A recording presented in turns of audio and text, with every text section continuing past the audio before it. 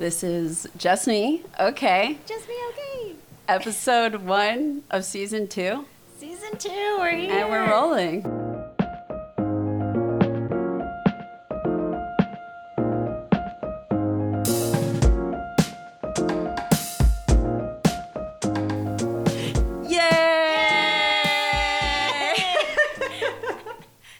Okay, we made it to Season 2. We're back for a whole another year. Did you miss us? Of course. Can you believe? I can feel Can you it. believe? I can feel it through the waves. Yeah, through like the 3 people that have asked us, when are we coming back? You know, we heard you. And we're here. We're here to deliver. For we aim to season please. 2. Yeah, yeah. Okay, so welcome back, y'all. We have another great season ahead of us. As you know, last season, me and Dana spoke on like 10 different topics throughout the season, had a great dialogue. It was wonderful. I think we learned things about each other. Mm-hmm. You learned things about us. It was wonderful. But this year, we're trying to evolve the season, the podcast a little bit more. We are trying to get friends of ours that can lean into different subjects so that we can hear different perspectives just besides our own. I think it will lead to more dimensional episodes and hopefully provide a bigger, broader education for all of us. Yes, because it's not just us, okay? Oh, I see what you did there. See? So Yeah. good. You're so smart. So, in light of that, we have a big topic today. Our episode today is about gender. Ooh. How, our relationship with gender, how we break gender down. Gender is a big hot topic in culture and kind of defining through our own experiences and through cultural codes and norms, how that affects our expression of gender, our relationship to gender, other people's experience of gender, how we express it, and just getting into it a little bit deeper. And we have a special guest today. Our guest is Hannah Lewman. She is our friend, our friend, co-worker of many years. Yeah. And one of the just best humans we know generally in every aspect of life. So we're so excited to bring her to join us on the podcast. And KP, do you want to speak to a little bit of why you thought when we do this episode, Hannah's got to be the one to join us? Yeah, for sure. Besides being one of the smartest people I know on this planet. If you haven't heard her talk, I'm so glad she's on so you can hear her talk. But the conversation around gender is always evolving.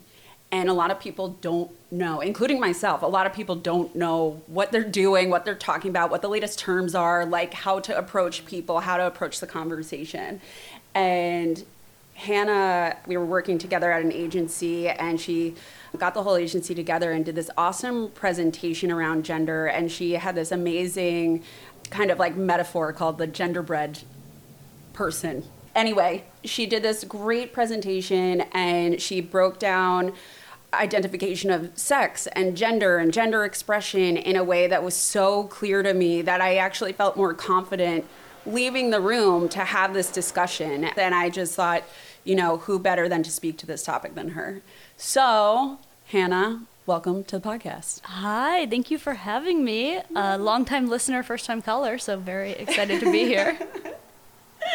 We're pumped to have you. So can you just tell us a little bit of even the genderbread analogy that you gave and your education around this, how did this start for you? Where did you first get your education around this and figure out that was something you wanted to dive into and understand better? Totally. That tool, the genderbread person, is something that I picked up while working a job at a women's center on a college campus, University of Oregon. Worked there for a couple of years and learned tons about gender and gender issues, which definitely impacted how I see the world and definitely impacted how I understand myself. So learned a lot of useful language and tools, which, as you mentioned, are always changing, but super helpful education that I like to pass on when I can. Nice. Thank you for passing it on with us to our listeners and sharing your wisdom with us today. Cool. So there's a lot to discuss here. So we are going to take a very quick break now that we've introduced everyone and then really dive in. So we will be right back.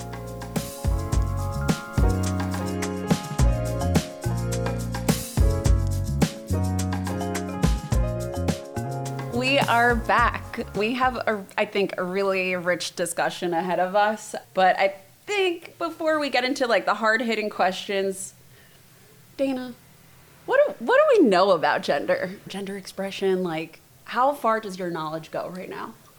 I would say we know some, for sure, but not all. Yeah. And I think, just to break down some quick hit definitions and sort of parameters around this topic, because it can be so broad, is that I think we generally know gender is not just what you're born with. It kind of is defined by sexual organs and genitalia, but also it's more how you identify, right? And it has historically been binary, female, male, feminine, masculine, but is not the case. And that is, the conversation that is evolving and has been so enlightening, I think, to so many people, myself and us included.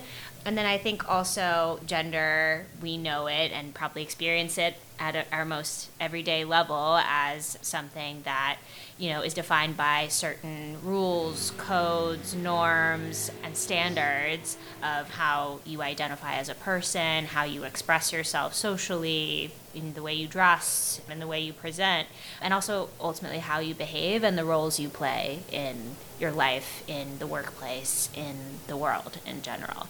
So I think that's what I know about gender. That was pretty good, That was honestly. great, Dana. Really? I was just gonna riff and be like, I know I identify as a woman. That's something.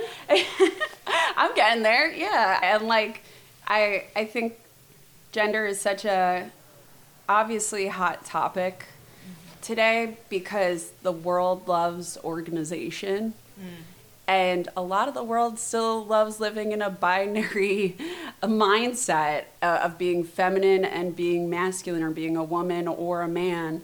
And, what I've learned over the past few years, like, it's just more on a spectrum than we ever thought. And it's something that I've thought about my whole life because I love kind of like masculine things about myself and I love feminine things about myself. And I've always wondered, does this make me less of a woman if I like certain things that aren't deemed feminine and things like that? So yeah, that's my take, is like people who want to live in a binary world about it, but for me, the spectrum exists, and we're seeing that exemplified every day through different kinds of people, the media, all of that.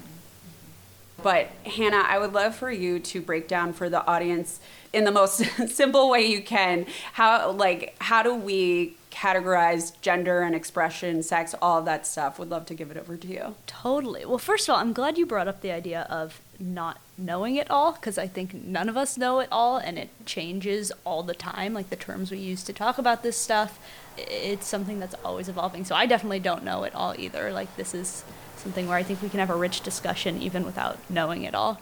But I do think it's helpful to define some terms going into the discussion, especially some terms that can get conflated in culture. The first one, Dana, you brought this up, is the idea of sex or anatomical sex. Even when I started learning about this topic, sex was often described as a binary of male and female. Today, in most places, when you're born, you're marked at birth as male or female.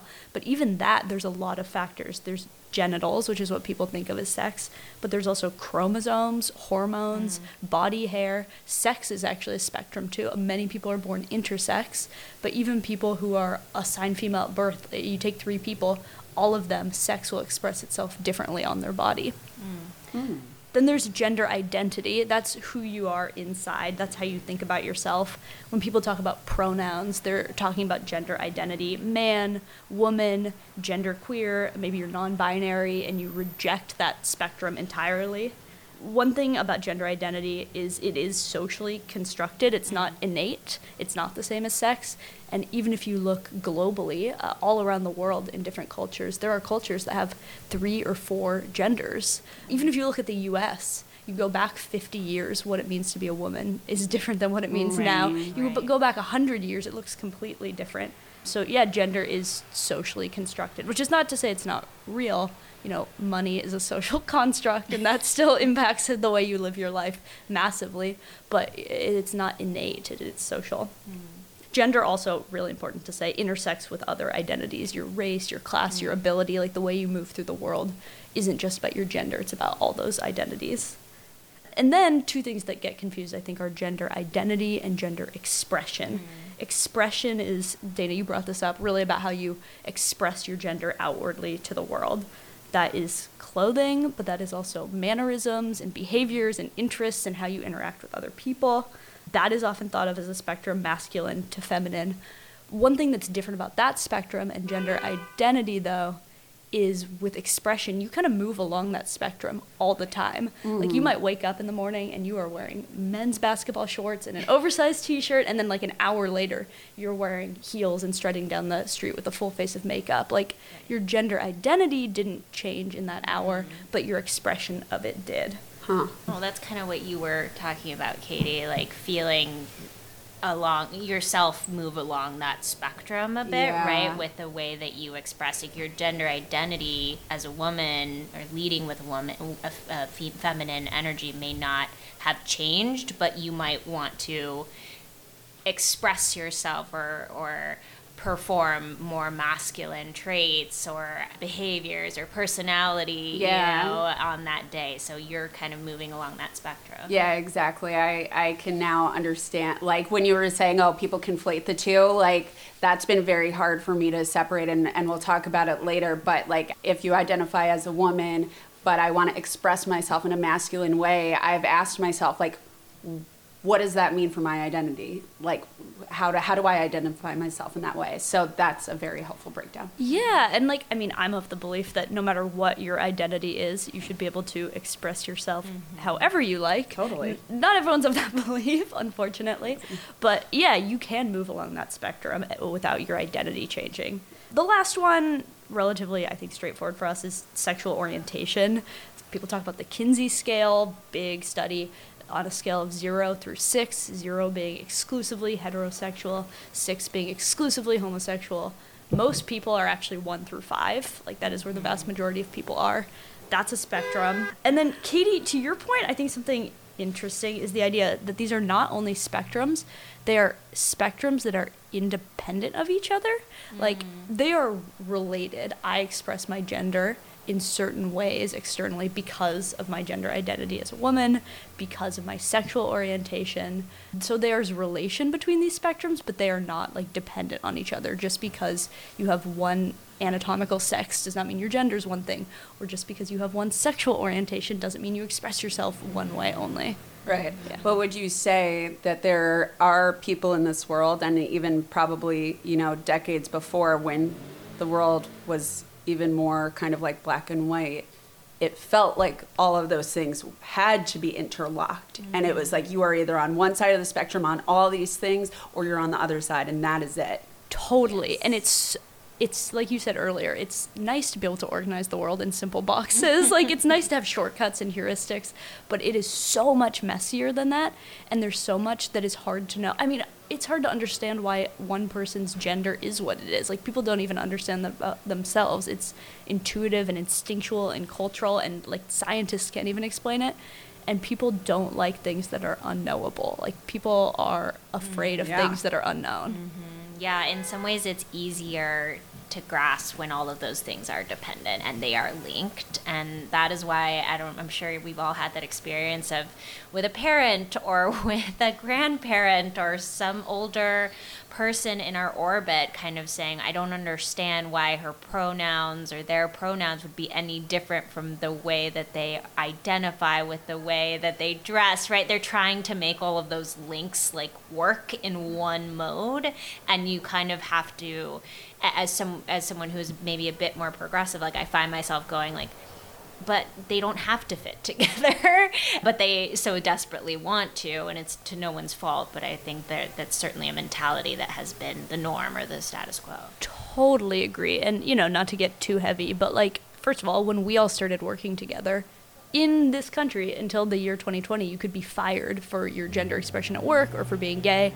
That still happens. Holy shit. That was legal, though. Yeah, that was legal, though. That's crazy. I didn't know that. It's nuts. In this year, 2023, over 120 bills have been introduced trying to legislate against LGBTQ and mostly trans people and control their expression in the world. Like, this does scare people, and it has become a hot button issue that certain groups can stoke a lot of fear and anger over. It's definitely more relevant than ever. Yeah, certainly politically weaponized, right? Yeah, and I'm sure we could spend all day talking about that, but I know we have like deep questions to get to, but the last thing I'll say about it is everyone who is stuck in their ways, I try and approach everyone with some kind of compassion, because trauma shows up in how people react to other things in the world.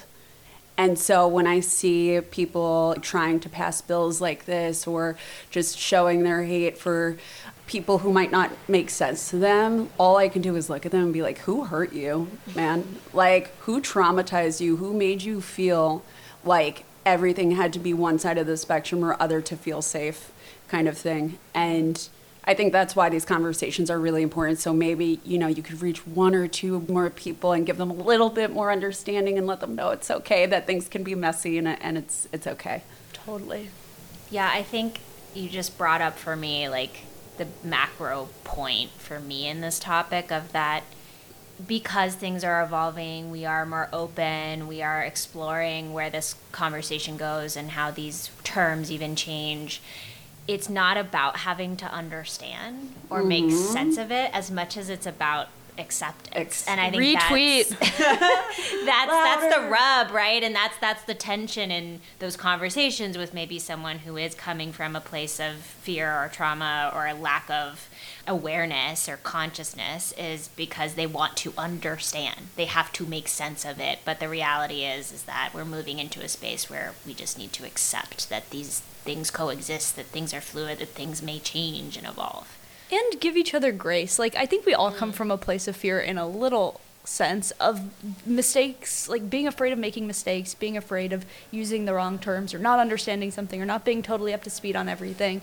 And I think we need to have good intentions and try to do right by other people, but also give each other grace that we're all learning, because this is changing all the time. Totally. Absolutely. Love that. So transitioning a little bit to kind of, you know, from those bigger terms, macro themes that I think we've established now, just want to understand, and Hannah, I'd love to hear from you first, you know, what is your personal and past experience with, you know, identifying your gender, your relationship to your gender, and how you express it, how you portray yourself to the world?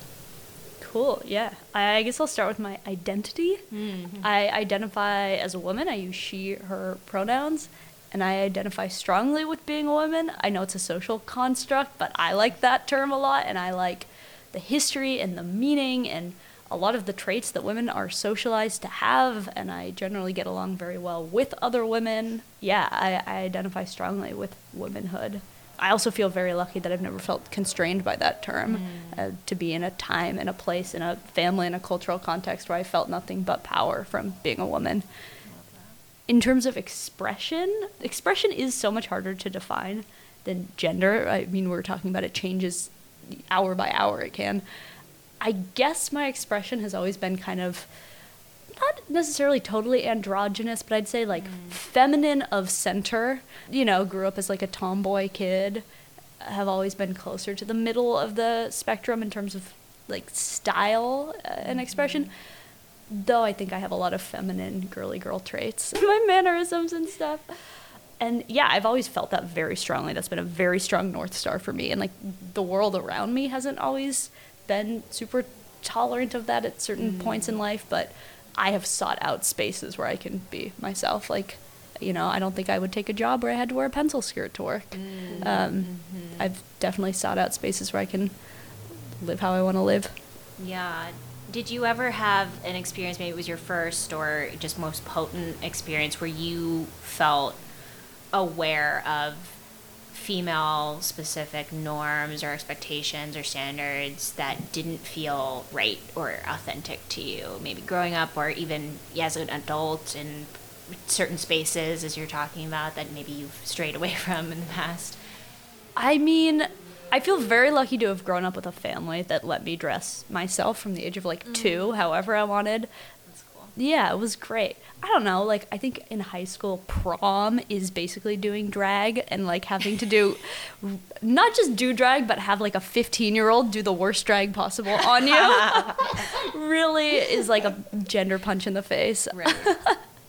Oh, Yeah. God, what an uncomfortable time. I know. There are really bad photos that still exist on Facebook.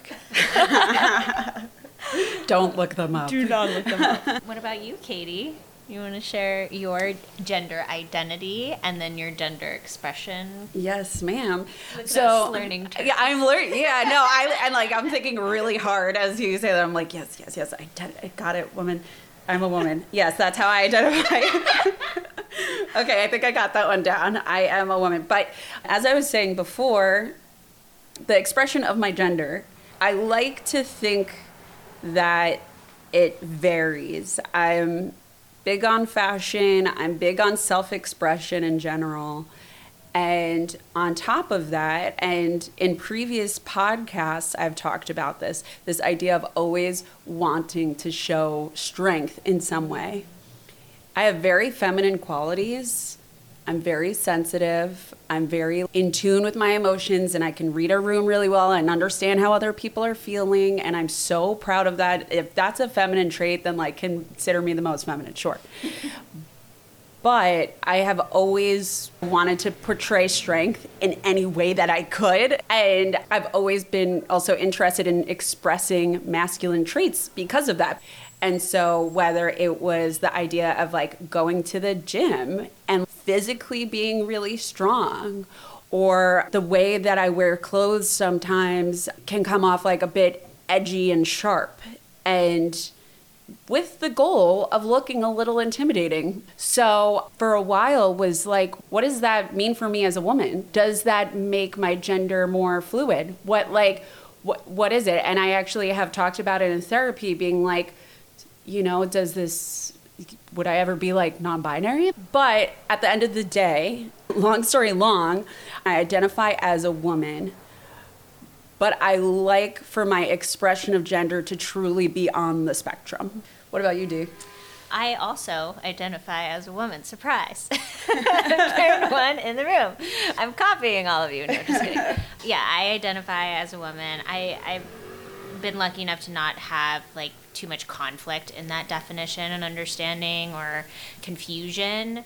But I will share like one story that like popped into my head just now as you guys were talking, which actually helped me understand some of the like differences in terms and how these things get so conflated. When I was a kid growing up, I was very tomboy. I did not like girly things. I hated like nail polish. I hated the idea of like dolls. I hated like all of that. So very tomboy growing up, and the Spice Girls were very popular at this time. And I didn't have any siblings, so my older cousin was a pretty big influence on me, and she loved the Spice Girls. And she was a little bit bossy, no shade to Claire, love you girl. But she basically one day was like, who's your favorite Spice Girl? And I also didn't have a lot of experience with the Spice Girls, so Stressful. It's very stressful, yeah. Again, only child vibes, like coming into a girl who was very cultured, very knew what was going on, for a 8-year-old. And she asked me, which one do you like? And I obviously had to post, the picture of 5 of them. They're all distinct little personalities, right? And I hated all things girly, so I immediately picked out Sporty Spice. Always. I was like, I love Sporty Spice. Also, to be clear, I've mentioned this on the podcast before, Melanie C has the best voice in the game, okay? No she question. carried that entire team, okay? So I'm about talent as well as looks. But anyway, I, not knowing the error of my ways, picked the Sporty Spice, and my cousin was like, you're gay. Like, you must be gay because she is not like the other girls. And it broke me. It just didn't break me, but I was just like, wait, what? And suddenly I was questioning everything as a small child, like not knowing what was going on and thinking that I had, one, done something wrong, two, didn't know what was the cultural norm and I was somehow outside of it. And then three was just like, but that's what I like, so am I in trouble here? And it's just like a small microcosm example of like sexual orientation getting conflated with gender norms, getting conflated with like how you express and portray yourself. And it had a real impression on me. And growing up, I really thought like, oh my God, does that make me gay? Because I really like pants and like don't want to wear a mini skirt. And so I think, you know, that just stuck with me, and it was a weird experience, and now I look back on it and it's hilarious. But to think that 7 and 8 year old girls were talking about this, I've heard that association as well. Yeah, literally with Sporty Spice and girls that like gravitate towards her. Is she, you know, a Sporty Spice fan? Right.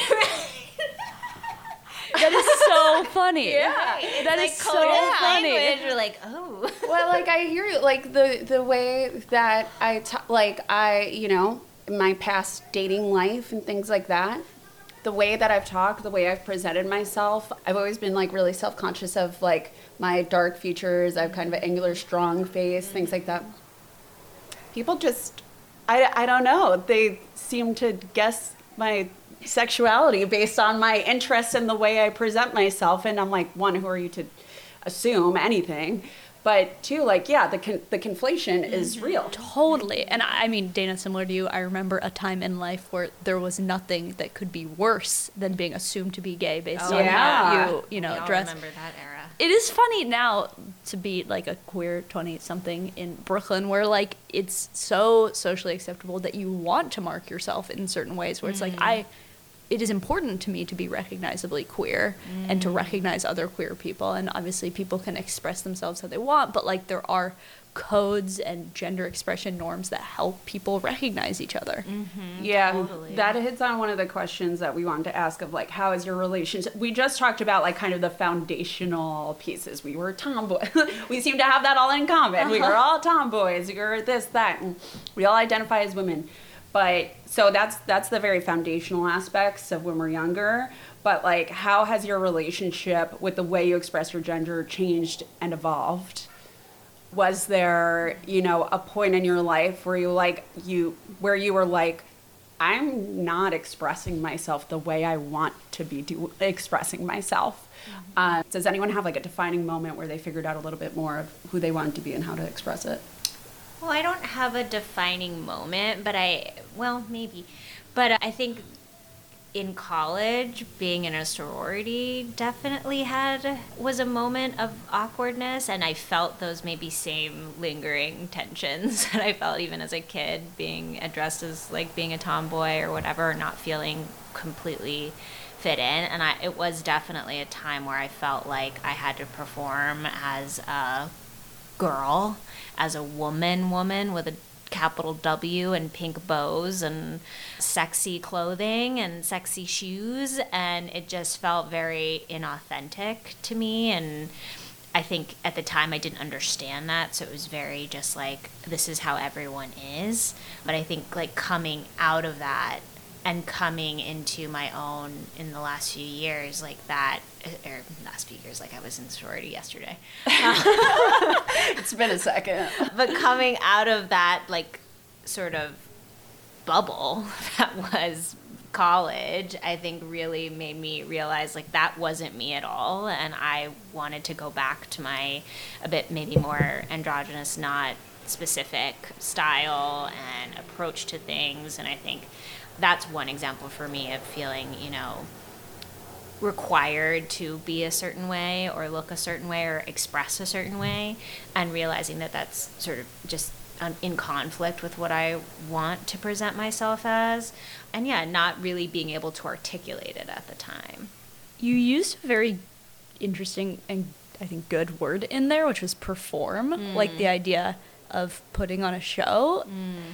Do you ever feel like there's a joy in the performance? Like, do you ever enjoy performing gender?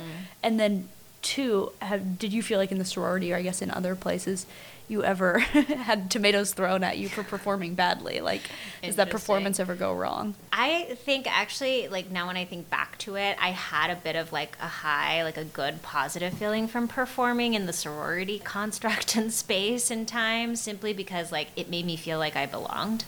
Like, it made me feel, especially as someone who's an only child, didn't have a lot of friends growing up, it made me feel part of something, and it helped me access a world that I would not normally have been able to. And yeah, it taught me things about girl culture that I didn't know, and I think that was special, and I really enjoyed that. So it was rewarding in that way, and it afforded me those experiences and those like connections that I wouldn't have had before or otherwise. And then in terms of like the negative side of it, I think, yeah, that there's a bit of the performance that makes you feel completely distanced from yourself a little bit. Like, I just remember even feeling like we have in sorority, you have to recruit people, right? And there's a whole season of recruitment where you talk to girls all day long, and you can play the part, and I could play the part of heels, white jeans, cute little top, jewelry from, you know, whatever the Shein of the moment was back then, right? Curled hair. I can chant and do a song and dance. Did you do the Bama Rush Talk style? Yes. Whoa. Yes, girl. I can do all that, but when it comes down to sitting next to a girl to have a conversation about what you're interested in and what you like, that's where it turned for me. And I actually tried to be in recruitment leadership so that I didn't have to have as many conversations with girls, because I knew it was somewhat inauthentic to me. And it was my way of protecting myself from having to break the facade, was to not engage in those conversations and be able to just portray and express outwardly, externally, that I fit in. So definitely it's like positive in that it makes you belong, but then somehow negative because it makes you stand out, which is super contradictory. Anyone else, other experiences of, when your expression has been positive or negative? I guess this is kind of sparked by what you were just saying. I think growing up kind of tomboy kid, I think the pendulum kind of swung so far against femininity for a while, of like, this is being imposed on me to be girly, and I don't want to do that because I don't like being told what to do. So I'm going to reject all this stuff. And I actually think that's a thing that happens to a lot of people, that feminine stuff is bad and we should reject femininity because it's bad. I mean, you know, it's more acceptable for a woman to dress masculinely, usually, than for a man to dress femininely. Like, rejection of femininity is a huge thing that I think I was definitely very guilty of for a while. And even more recently, getting back in touch with some of that feminine stuff and being like, it's fun to talk about reality TV and Carly Rae Jepsen and stereotypically feminine things. Yeah, I don't know, and paint my nails and wear heels sometimes. Like, it's, you can move along that spectrum, but I definitely think there have been points in life where I've been sort of repelled by femininity because of, you know, cultural forces, stereotypes about what it means to be feminine. Do you think that the acceptance and celebration of gay culture, like male gay culture, has kind of brought to life, in a way, how great feminine qualities can be as well? Yeah, I mean, it's interesting. Wow, there's a lot of very complex stuff in here. Wait, let me think. Yeah, it made me want to ask about, like, because you're calling out specifically male gay culture, but what about, like, female gay culture, yeah, too, I mean, right? that has been a huge thing, that, like, male gay culture has gained more, I would argue, has gained more mainstream, like, cultural acceptance, and people feel very quick to embrace that, versus, like, lesbian culture. People are afraid to say the word lesbian. It's crazy. Well, yeah, I'm kind of getting at a point, and maybe I'll take this out because I don't know if this is okay. But, like, what I'm trying to get at also is, like, the privilege of being a man. Yes, yeah. And there's been more acceptance around gay men now who can exude feminine qualities, and we like those men. We enjoy listening to their podcasts. We enjoy watching that TV. Yeah. We enjoy, like, and they've been brought more to the forefront of like, hey, I like doing my makeup and I like doing my nails too. And it's kind of this reminder, and there's a benefit here of like, hey, it's great to be girly. And I think that's kind of what I'm calling out, is like there's a privilege there. Yes. But also it's bringing femininity to the forefront in a way that's fun and positive. Yes, it's so complex. Like, I won't go down deep hot take rabbit holes, but there are certain phrases, interests, mannerisms that often originate with Black women, and then via trans women move into cis male gay spaces, and then those men get very famous making those things popular on their podcasts and their TV shows. And those men who have other types of institutional privilege in terms of race and gender benefit from that femininity, but some of the people who originated that creativity and that femininity don't get massive mainstream acceptance. So I think that's a huge, political. Whoa, deep. Like that is like that is. But like that was such an eloquent way of like breaking that down. But it also it's complicated because it is fun, and like I listen to those kind of podcasts and watch those kind of shows, and I think the world has benefited from other expressions of gender and people being able to kind of break the mold of like traditional masculinity. So it's not all bad, it's just complicated. Yeah, for sure. And to go back to the original question of like if I've benefited from gender, I think, as I've been saying this whole podcast, I've kind of like not struggled, but I've always just wanted to express a bunch of sides of myself. But one thing that I've benefited from in like identifying as a woman and expressing that, again, is my sense of fashion and my interest in that. And I will say that when I first started out working at Mother, I was basically a receptionist doing people's dishes. And my job really wasn't to be heard, but it was to be seen, quite literally. Like the receptionists before I started there were 2 twin models. So I had to fill those shoes. And I was like, okay, challenge accepted. I'm not a model, by the way. And I wish this was a visual medium. So that we could show some what we examples. look like right now. Oh. But, I was like, okay, I'm really going to lean into what is deemed feminine love of fashion. And I'm going to show up and I'm going to express that way and not use it necessarily as a weapon, but as an opportunity to be at least seen. And through that, and of course, hard work, I was plucked out of that job after 9 months, and I was asked to be the assistant to, he's never going to listen to this, to one of the most difficult men that I've ever worked for. But he had a lot of sway and a lot of say in the agency itself. It was like if you could work for him, you could kind of do whatever. And again, my job was to be seen, not necessarily heard. So leaned into it, I think even more so because we were living more in a fashion space. And I worked really hard behind the scenes, but made my presence known through the way that I looked. And I definitely wanted to show up looking cute, definitely wanted to show up looking hot. And I think people looked at me being like, who's that girl that's just getting shit done in the background? Mm-hmm. And because I didn't have a voice at the time, the way that I looked really helped me get noticed. And so through that, it allowed me to advocate for myself because I've put in the work and you see me and I can have a presence, and it was my way into my career. I think what is so cool about that story is that is a story of you using gender expression and gender expectations and codes and femininity as a source of power.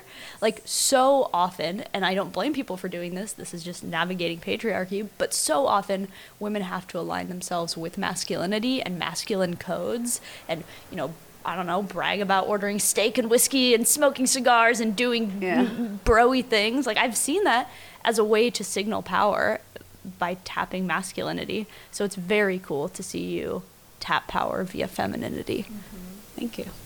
Yeah, I mean, I was there at mothernewyork.com, and to watch Katie, because you were visible. very visible, to your point. I had never thought about that, of like your role was to be seen, not heard. It's so true. I didn't put the pieces together then, but you were very visible in that you were always there to pick this executive up from his meetings. You were always there to, you were the gatekeeper, right? Mm-hmm. And people came to you, so they knew they had to get through you to get to him. And you used that power of visibility to craft a presence. And that's a huge transition from just visibility to presence, because it shows that you have, something to offer. And yeah, I just remember you, in a very small example, like standing outside of a glass conference room in your like clueless like outfit, just ready to take this man to his next meeting, sure. But what you were doing was portraying power, right? And saying, I matter, I'm visible, I'm here, I have something to offer this company, this space, whatever. So I think that is really powerful and really interesting, of just being able to, wield that for your own advancement. And in so much of the professional spaces, we are, I think, put down or boxed in for the way that we present ourselves as women. And for you to be able to extend that, just to echo what you said, Hannah, I think is really, really cool. Thank you. I'm very flattered. Thank you. She's accepting her award. My flowers. Awesome. Cool, guys. So, yeah, it sounds like, understanding gender and in a way how to harness it in the workplace can get us some places, here and there. But I think there are still people that we work with that don't understand gender and expression and all these things. So that was a success story in its own right. But I think, do you guys have any other stories that you want to share in regards to work and gender expression? Honestly, what comes to mind first is this experience I had interning at a creative agency. Me and a male intern, male anatomical rewind. You got it. You don't have to be perfect. I know. Okay, experience that comes to mind first for me was working at this creative agency as an intern. In my department, there was me and there was a guy who was interning. And there was a day at work where we both came into the office wearing truly the same outfit, like nearly head to toe the same outfit, very similar shirt, black pants, and sneakers. And I was asked to go home and change because I was told that wearing sneakers at work was not professional. That's crazy. Absolutely crazy. This guy was not asked to change because that was deemed acceptable and appropriate for his gender, I guess. And for me, it was not. It's just kind of interesting that, like, aligning yourself with masculinity in the workplace sometimes is good, but then sometimes if you do it wrong, is wrong and you get your wrist slapped. And no one, like, writes those rules out, and it's so complex when you're allowed to dial certain things up and certain things down. It's just completely unspoken codes, and it depends office to office and culture to culture. Like, it's not a fixed thing, but if you don't navigate it correctly, you can be punished for it or rewarded for it. And that is stupid, first of all. But I think you hit on something, that it's these unspoken codes, and it's not just about dress, right? Like, that's one, very tangible example. But I think we've talked a lot about this on the pod before, of, the behavioral codes that happen, right? Being told you need to be more aggressive, you need to be more strong and confident, you need to own a room, you need to stand up in front of the presentation to appear dominant, you need to are all kind of more masculine codes, and maybe behaviors that maybe work for a male leader or someone who identifies as male and identifies with the patriarchal kind of structure, but may feel inauthentic to you, and especially as a woman or someone who doesn't want to come off as aggressive in order to make their way through their career, climb the ladder, or appear smart and in control. So I think it also comes down to those, like, unseen, intangible ways that we're often told you need to perform like someone else or a gendered performance in order to succeed. Which as women, we're always going to be on our back foot on that. And people who identify as women are always going to be on their back foot in that way because the world is created for men, especially the professional world, right? Yeah. And I think I was saying this earlier, maybe off of the recording, but what's frustrating also is having feminine qualities that are really beneficial and add value to the workplace, but aren't acknowledged and aren't seen by everyone because people don't know either what to call it or don't necessarily see it right in front of them or because it's not loud. And so I've always felt like as I've become more of a leader in the workplace that maybe I'm not as valued as other people because I have very quote unquote feminine leadership skills that just aren't recognized, but yet still gets the job done, still provides quality work, still breeds a culture of care and compassion, which I think ultimately gives you your best output, especially working at a creative agency.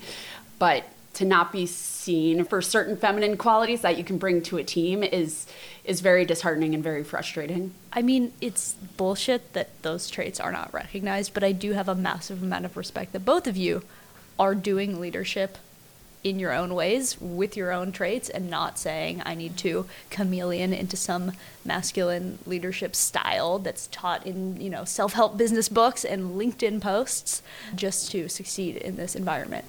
Again, massive empathy for people who've had to navigate that professional world for centuries. Nope. Massive respect for people who have to navigate that professional world for decades. But yeah, changing it and actively encountering friction because of your traits and the way you want to be as a leader, it paves the way for other people to get to be feminine and leaders too. Yeah, and I wish some of our male counterparts actually took the time to see what we're doing and see the actual benefits and see the actual results versus feeling like they have to exude their masculinity or their manhood in the room. I think it would make for a better office culture and probably a greater output in general if we could just meet a little bit more in the middle. Yeah. Last thing I'll say on this topic is that it is unfortunate, and I also have a lot of empathy for leaders, female or male, however they identify, that have had to perform in a certain way to get where they are or felt the need to perform to protect themselves or advance themselves.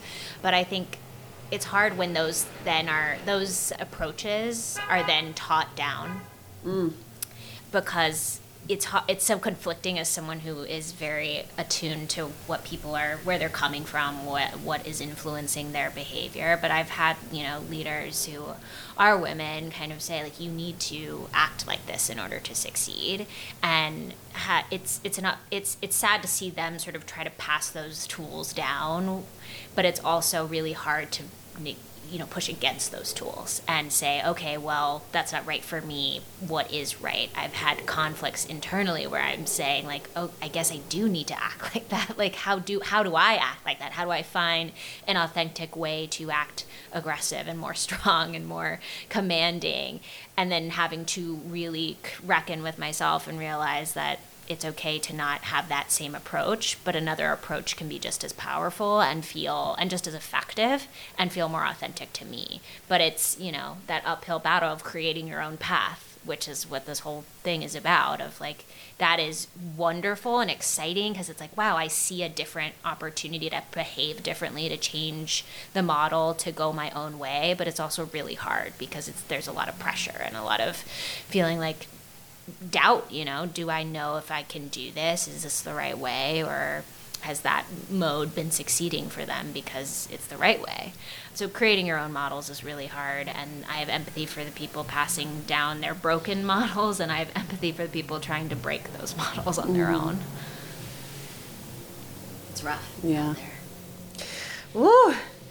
Okay, so I feel like we've like covered kind of like the broader conversation around expression. So I want to double click into, I'm jargony word. I don't know. I think I'm like giving a presentation when I say that word. Sorry. Let's double click to dimensionalize this framework. Oh God, no. It's Sunday. I'm not working. Okay. But I do want to dive a little bit deeper into us all identifying as women. I think there's no one right way to be a woman, but like I want to talk about what being a woman means to each of us as individuals. Like how are you expressing it today? And how is that treating you in this moment? For the listener at home, we are all expressing it by wearing ball gowns right now, sitting around recording this. Because that's what it means to be a woman. We're wearing our prom dresses. We are. Taffeta. Lace. We all have bumpets. Bumpets. Oh, God. Who wants to go first? I do think there's a shared experience that we all have because we're women. It is very hard to put a pin on what that experience is. Because obviously we've all moved through the world differently. We all have different things we want from our lives. Like, it doesn't mean we're all on the same path. So it is very hard to define what the shared traits of being a woman are. But I definitely know with confidence there is some sort of shared experience we have and, like, thing we relate to because of that identity. Mm-hmm. And just to be clear, my question is just about how you express it. Like, I agree. Yes, we all share something in common. We were talking about this before we started recording, and like we all kind of had our own like definitions of like what ties us loosely together as women. There's absolutely something. But I just kind of want to prove a point that how you express being a woman is different from how I express being a woman, and Dana as well, and that's okay. And that it goes so much deeper than just like, I present as a woman. Like, yeah, I guess like to kick it off, I think being in a role of leadership right now and reckoning with that, having just gotten married and having a lot of friends who are having babies is bringing forth to me just like at this time in my life, like a deeper definition of what it means to be a woman or female, like biologically, culturally, etc. I think for me, I guess I would define it right now as like, yeah, leading with empathy and intuition, those things that are like completely intangible but tend to be relegated to women's skills, women's work, and leaning into that instead of shying away from it, especially in the workplace, but also in my personal life. And then I think, yeah, I'm having a really messy moment with my womanhood right now because of my conflict with motherhood right now.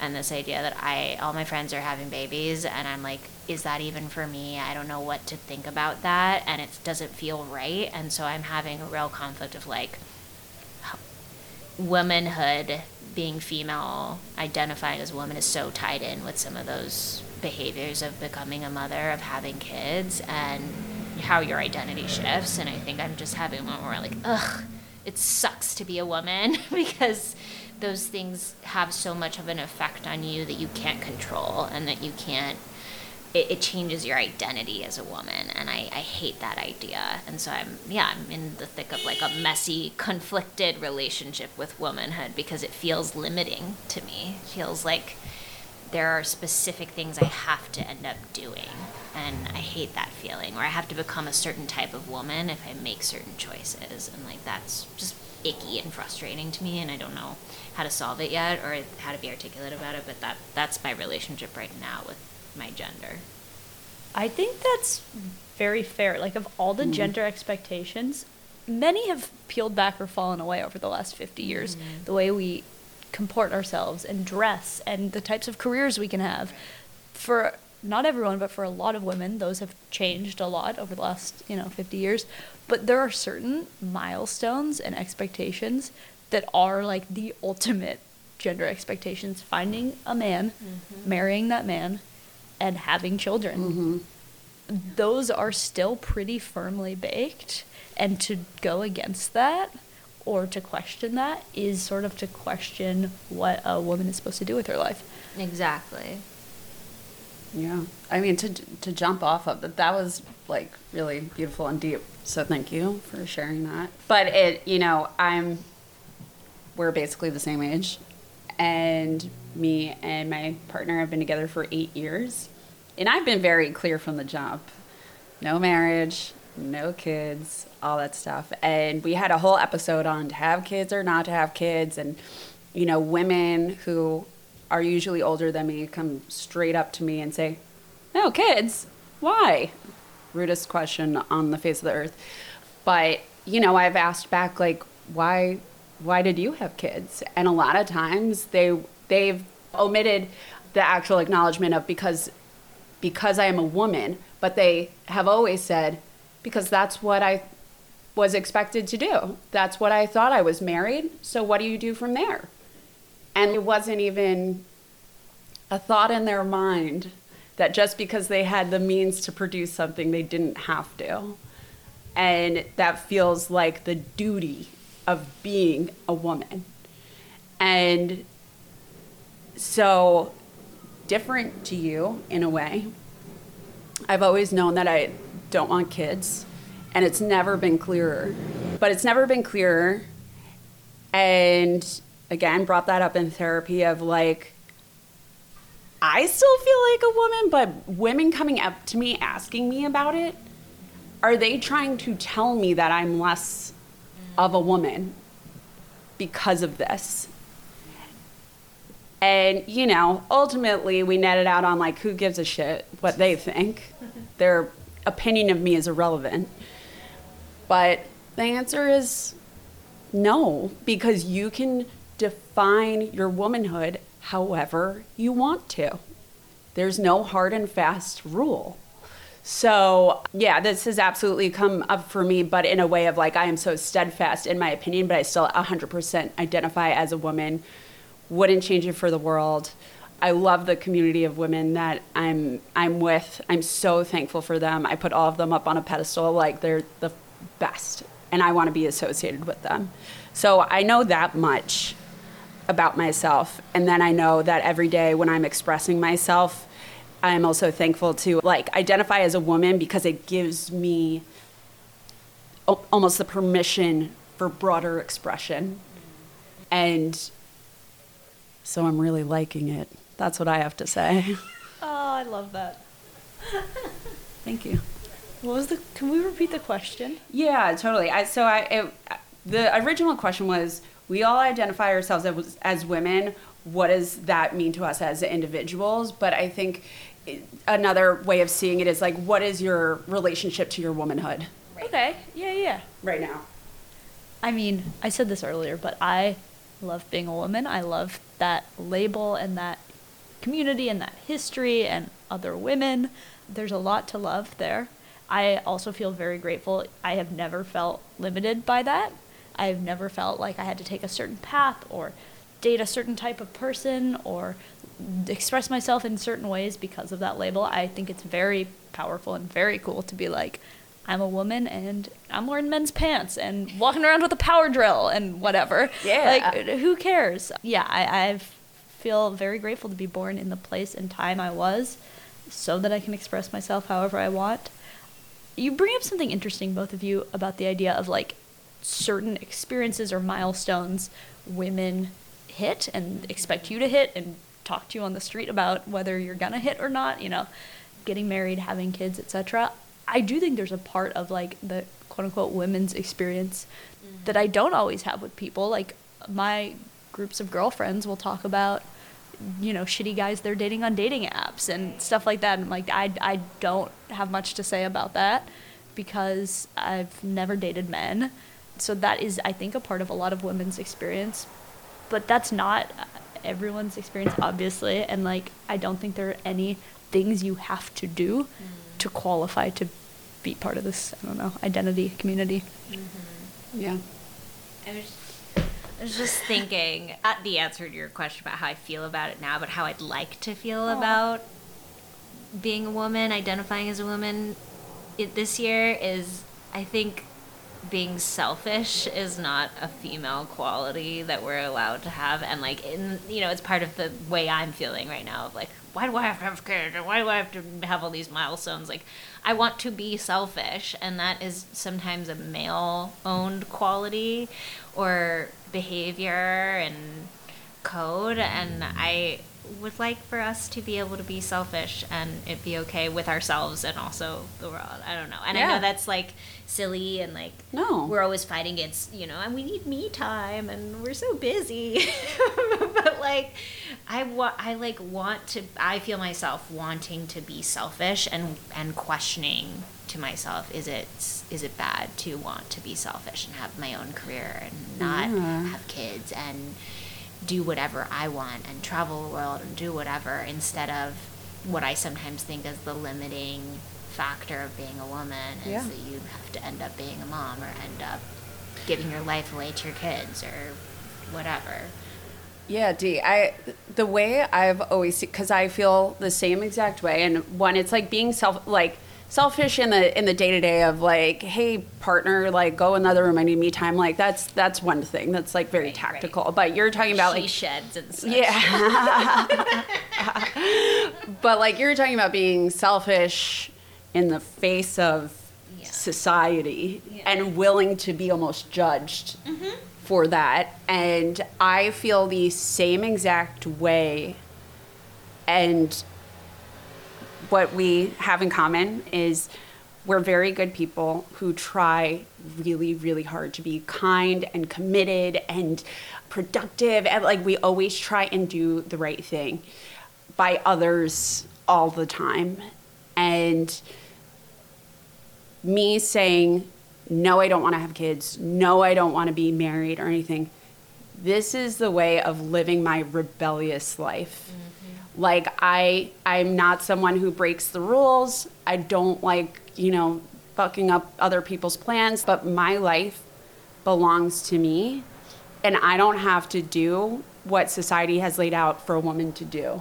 And so instead of saying it's selfish, I've always seen it as I'm living my life rebelliously because I'm saying no. Like, I'm just saying no to what society expects of me. Fuck yeah. Yeah, live rebelliously. Let's go. It's true. Like, I don't want to sound corny about it, but like I'm usually so nice and I'm usually so giving. And so this is me having a harder edge and saying, fuck that shit. I mean, it's so true. Like, what are people going to do? What's going to happen? What's going to happen? Yeah. Title of ep. Live rebelliously. What's going to happen? I feel like I am someone who my whole life has been counter to gender expectations and has maybe faced some mild social repercussions because of that. But at the end of the day, I'm like, I wouldn't have it any other way. I've always had that kind of true North Star and followed that firmly and never changed much for anyone. And I have no regrets about that. So good. I love it. Oh my God. Well, I'm going to end this section on that note because... Powerful. Powerful shit. Cool. So after the break, we're going to do our first pop-off of the season. First pop-off of the season. Uh-oh. Get ready. So we will see you soon.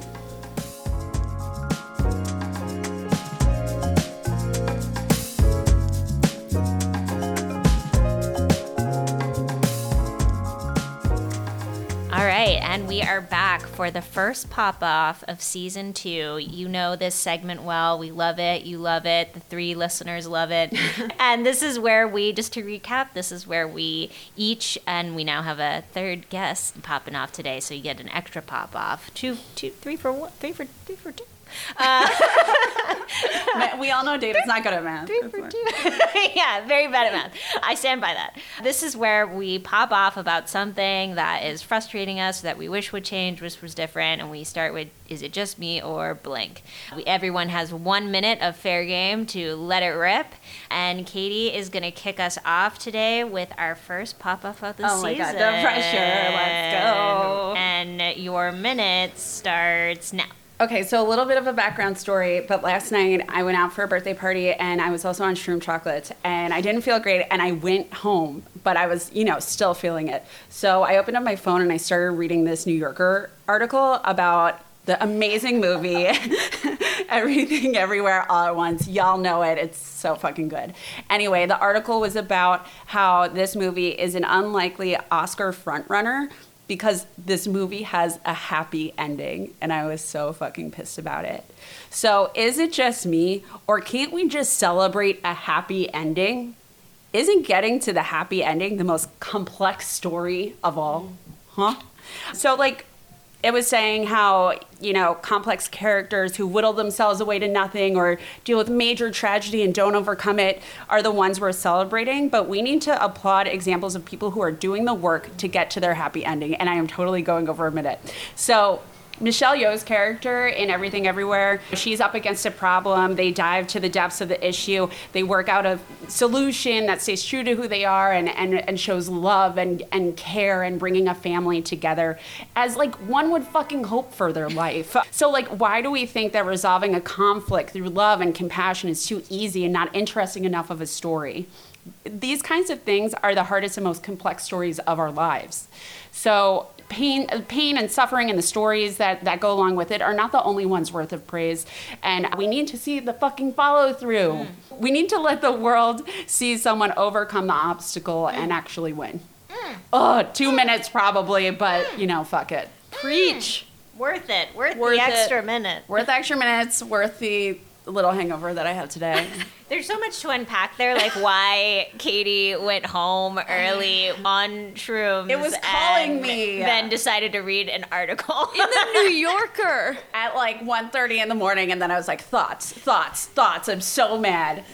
I was feeling my feelings, as I always do. Love that journey. The New Yorker inspired it in me. Sponsor us. All right. That was it. I mean, hope. Do you guys agree? Yeah, Is it just me? No, that is not just you. It is there's such a stigma against happy endings as basic or simplistic, and that is not true. Can't people just be happy, man? Can't people just be happy? That is a complex thing to get to. Like you were saying, that does take work. All right. And now our special guest, Hannah, is going to have 60 seconds to... How do I see the clock? Oh, we'll do some markers. I'll give you 30 seconds. I'm going to teach you the speech and debate markers. Ready? What this is is it? speech and debate culture. Oh, good. 30 seconds. 15 seconds. And then they do 10. Oh, okay. my God, all that's right. so all right, we'll do stressful. that for you. Okay, yeah, we got it. I'm Yes, absolutely kidding. Clearly, there are not I'm defined really time. stressed out. Yes, whatever you want. special edition debate style countdown for Hannah Lewman. There we go. On her 60-second Just Me Okay pop off, and your time starts now. Is it just me, or did everybody conveniently forget that they took pledges and posted very publicly across social media and LinkedIn to not serve on committees, judges panels, Q&A panels with no diversity? Why am I logging onto LinkedIn and seeing people serving on panels that are all white, all men? It is embarrassing. I recently watched an event from an unnamed trade organization. 15 men, 2 women, everyone was white.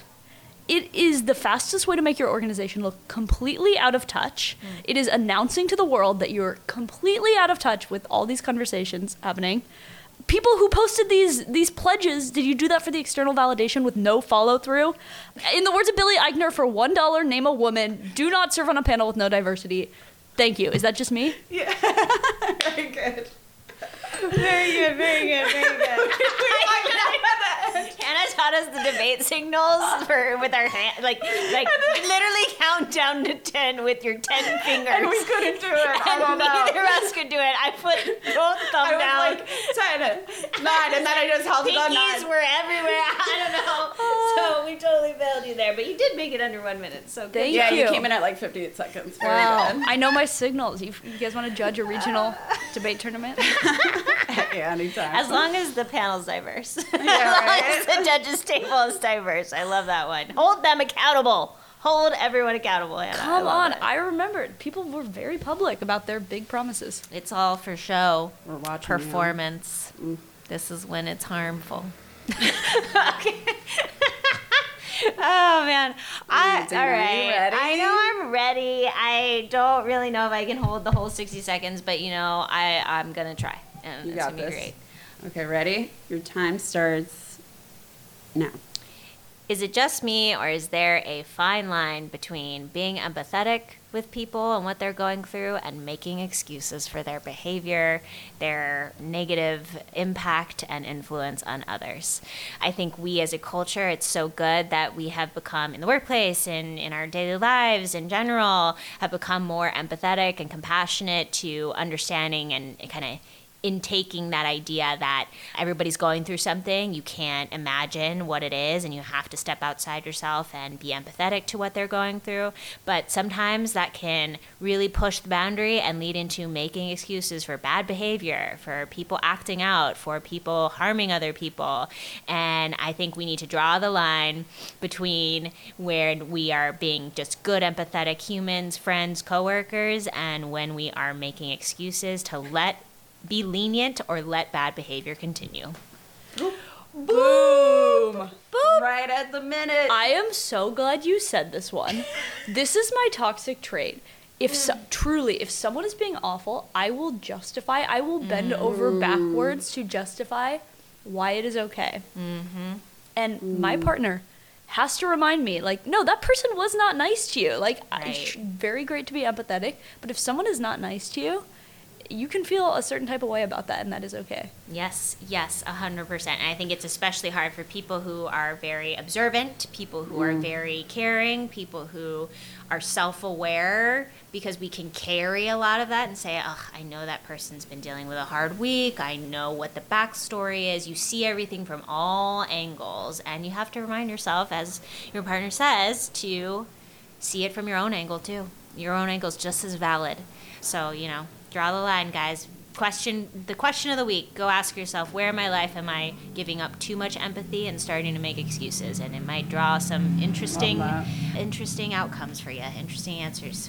I'm going to ask myself that this week. I'll circle back. Let you guys know.